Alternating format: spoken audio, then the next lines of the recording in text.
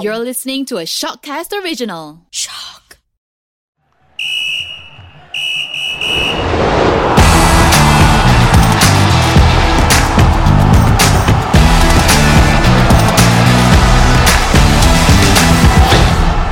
Hello, welcome to the Podball Sportscast. I am Faisal American and with me is Nicholas John. Hello.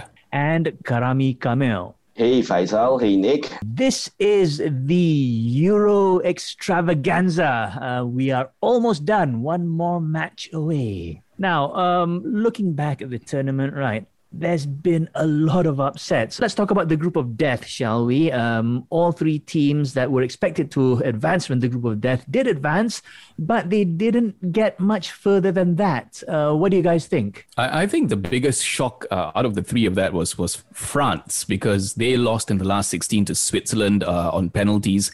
And that was a surprise, not just because it's Switzerland that they lost to, but also because this was a team that boasted star players like Karim Benzema and Kylian Mbappe and Antoine Griezmann. Pogba was there, and N'Golo Kante was there. So for a team so full of stars to lose so early to a team like Switzerland in the manner in which they lost, they were what 3-1 up at one point, right? Yeah, and then they let in those two goals towards the end of the 90 minutes. So that was not just a shock, but it was also quite a disappointment in my view, at least. Yeah, I think Karim Benzema played a big part in France's exit of the tournament because they were doing so well during the 2018 World Cup. They won the World Cup without Benzema. They had Griezmann and Mbappe up front who was terrorizing defense. But Didier Deschamps' decision to include Benzema, no disrespect to Benzema, he did well in the past season in the La Liga, but the French team needs to I think adapt to Benzema's role, right? So Mbappe and Griezmann played slightly different role compared to the 2018 campaign. Maybe that could be the reason why that they did not perform like they were expected to. Another shocker was Germany losing to England. Did you guys expect Germany to crash out so early? I honestly did not, because I did think that the match was going to penalties again and England would lose again. But hey, they say that Southgate is the god right now. Maybe he is. He's doing a great job though, because he has a great team.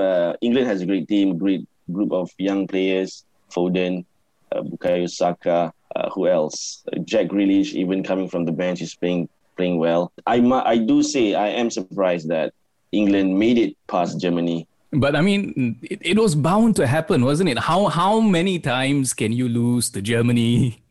It was bound to happen eventually, and I guess it happened now. It just would have been more dramatic if it was like a sudden death penalty shootout or something like. Yeah. Let's stay on Germany for a while. It is a disappointing finale for manager Joachim Löw. Do you think he will stay on managing, let's say, another club, or will he retire? I don't see him managing another club. He did say that he wanted a temporary break, but managing a club is totally different than managing a country, right? To me personally, I don't see him managing a club. Not to play down his part in the German national team, but he did exceptionally well in the past 15, 16 years, I guess. They won the World Cup in 2014. He had a great squad, and the players just ended the time.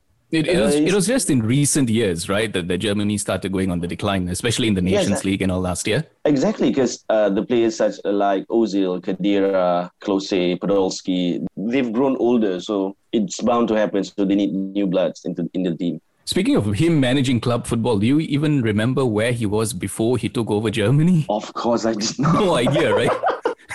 I guess this is where my Google foo will come in handy. So before Germany, he was in charge of Austria Vienna, Tirol Innsbruck. He started his management career in 1994 with Frauenfeld. After that, it was Stuttgart and then Fenerbahce. All this was in the late 90s. Stuttgart and Fenerbahce, that's quite surprising. I didn't know that. It's quite a good resume, though. So there you go.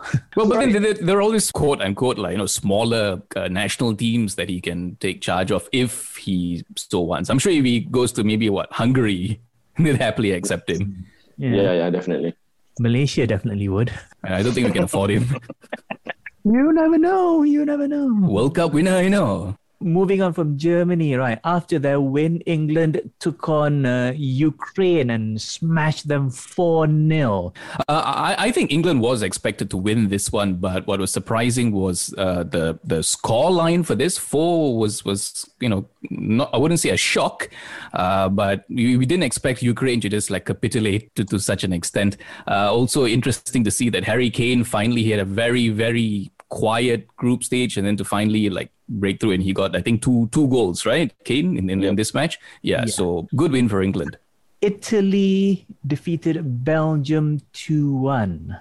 To me, this is a shock because Belgium came into the tournament as favourites, whilst Italy, who did not make the World Cup in 2018, and they don't really have a world-class player in their squad. So I really was rooting for Belgium in this match, but surprisingly, Italy played as a team, played as a unit, something that Roberto Mancini did to turn the team around, which was absolutely brilliant. It was a shock, and it was a great performance by the Italians as well. Yeah, Insigne even scored a goal, the striker. It was a great match, and I feel sorry for the Belgians because this was touted as their next golden generation, right? And most of the players are heading towards the end of their career, so it's a shame that the players do not have any titles or trophies to show.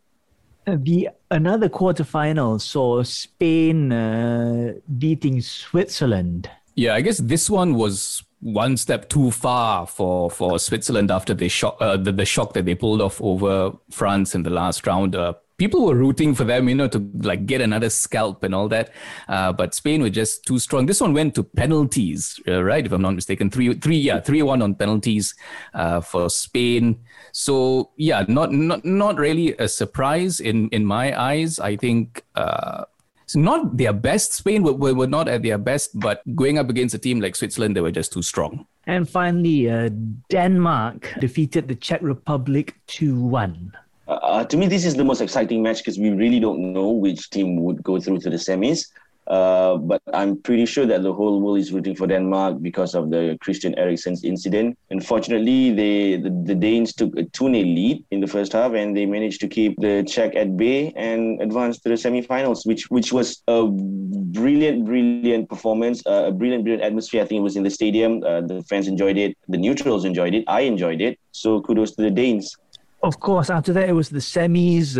2 great matches. First up, Italy defeated Spain 4-2 on penalties. The game ended 1-1 at the end of extra time. Earlier, Kara mentioned that it was a bit of an upset that Italy defeated Belgium. But I actually, on the other hand, think that it would have been an upset if you had the Italy of old coming and beating Belgium. But at this tournament, this is just a different squad. Roberto Mancini has brought a bit of that Man City magic over to them. So I think that this is a very good, very entertaining Italy squad to watch. And, who would have thought years ago that we'd say Italy's, interesting to watch, but here we are.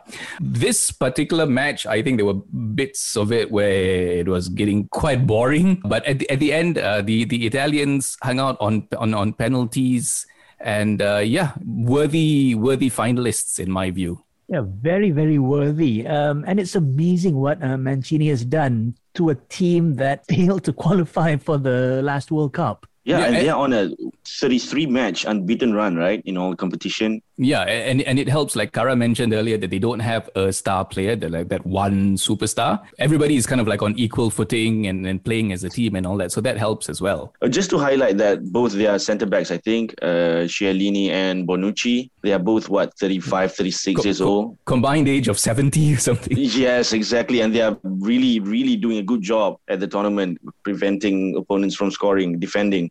Amazing. Right. So the Italy squad, you mentioned age just now, right? In the final, they will be taking on one of the youngest teams in the competition, England. England went through to the final after beating Denmark 2-1. They needed extra time to do it. Remarkable progress for England also, don't you think? Totally, definitely remarkable. Like I said before, Southgate has done a great job. But in my honest opinion, I thought this is where England was going to choke again, you know? They almost did. They almost did, because, like I said, the whole world is rooting for Denmark, and the Dane took the lead from a brilliant free kick. Did you guys see the free kick? There was a rocket of a shot, like it was awesome. My word! And then, luckily, that they came back. England came back through an own goal that took the match to extra time. But in the second half, England totally dominated the game. The Danish were on their back foot most of the time. The penalty, though, was quite soft to me, but you know, it is what it is. And Harry Kane scored. Now Harry Kane have the chance to win the Golden Boot, you know. Who would have thought after the group stage, right? It just could be England's tournament this time around, you know, because the Golden Glove is definitely Jordan Pickford's. They have a chance now to win their first European trophy. And maybe Harry Kane can just put the icing on the cake with the Golden Boot award. With 2 more goals, yeah. Yeah, and they always say that luck plays a part in it. And this semi-final, this particular semi showed that luck is on their side. Like you mentioned, there was a bit of a soft penalty that they got awarded. And then there was an own goal as well. So luck is on their side. And their route to the final was also much, much more easier to say compared to the Italians. And they played all but one of their matches at Wembley. Exactly. Which is a bit of an unfair advantage, if you ask me. Okay, this brings us to the final, Italy and England, Monday, 3 a.m. Malaysian time. Will England bring it home, do you think? I think, well, okay, I'm looking at this from like a neutral point of view, right? I honestly think that England does have a very good chance for all the reasons that we mentioned earlier, luck being one of it, the fact that it's being played at Wembley, the fact that all their players seem to be kind of like hitting their stride at the right time, you know, in the tournament. Players like Sterling, who's like Grealish, have been awesome. Kane is finding his mark again. And this is also an England team that is, if you remember the England teams of old, they were just a bunch of spoiled diva crybabies with, you know, all kinds of scandals happening here and there, making headlines for the wrong reasons. Now we have an England team where everyone is doing their talking on the field. Gareth Southgate is you know, one of the most likable people, likable managers, one of the nicest guys out there. So the fans love them. The players are performing. I really think this could be their year. I mean, not to jinx them or anything, but I think it could happen. I agree with Nick. I totally agree with Nick. This could be their year because they are really playing as a unit. We don't hear any scandals coming out of the locker room or anything from the squad. No wags. Yes, exactly. No wags. Southgate is doing a great job keeping all the players happy. Who would have thought that Jack Grealish would be okay coming from the bench? And where was he last season, right? In yes. the Premier League. Of all people, Phil Foden is not even a regular in this tournament, who had a great season with Manchester City and they won the league. So kudos to Gareth Southgate, but don't think that it's going to be a walk in the park against the Italians because they've definitely put up a fight. Mancini, pretty sure he knows quite well of all the English players. We might see a rather boring match than an entertaining match because the Italians, right? They defended well. Just looking forward to it, but I'm pretty sure it's not going to be a goals galore in the match. According to their head-to-head, England have lost 11 times to Italy. They've only won 8, as well as 8 draws. Now, the last competitive outing was in the 2014 World Cup. Italy won that 2-1. Well, the last time they appeared in any match was in a friendly in 2018. That one ended in a 1-1 draw. So that's your useless trivia for the day. But back to what Nick said before, this if it's going to happen for England, this could be the tournament that it could happen because of the things that Nick said before, right? Because they have the team, they have the squad, they have the luck playing at their own stadium. I still think that England's going to choke though, but I hope they prove me wrong. I hope they prove me wrong. No, but you see, here's the thing, and this is also what we've already mentioned. Italy has a superb defense in Chiellini and Bonucci. So Kane and Sterling will have to get past them. And then also for England's defense, they're going to have to sort of fend off the attack of Insigne, Chiesa, Immobile has been good as well. Like we've mentioned, and what people have been saying about this Italy squad, they're entertaining. They pass the ball, they attack, they're doing all the things that the old Italian team doesn't do. We may say, England has all, everything's falling into place for England, but it will not be easy. But as a neutral, I can tell you that if you had asked me like 5 years ago, would you like to see England take on Italy in the final? I'd say, no, it would have been a boring final. But this Italy against this England squad, it's actually worth watching, I think. Fun fact, England has only conceded 1 goal in this tournament, which is the match against Denmark, which was from a set piece. So no goals in open play. No goals in open play yet. So England are doing quite well. And the first goal they concede in open play will be the one that loses them the title. Oh, that could be painful, Nick. That could be painful for them. But regardless of what happens, it's still a very young team. So it's only bright days ahead to come. Obviously, especially with the World Cup next year. That's what they say when Rooney break into the international scene, I mean. Well, Rooney's teammates were a bunch of, spoiled diva crybabies. This is a team that, like Faisal mentioned, it's actually worth keeping an eye on them. Hopefully, they'll be able to maintain sort of like the core of the squad. Everyone keeps up their fitness. The World Cup's only, next year, right? Next year. Yeah, next year. Yeah, so it's not very long to go. So it's close enough that if England go on to win this tournament, they can bring that momentum along with them into the World Cup as well.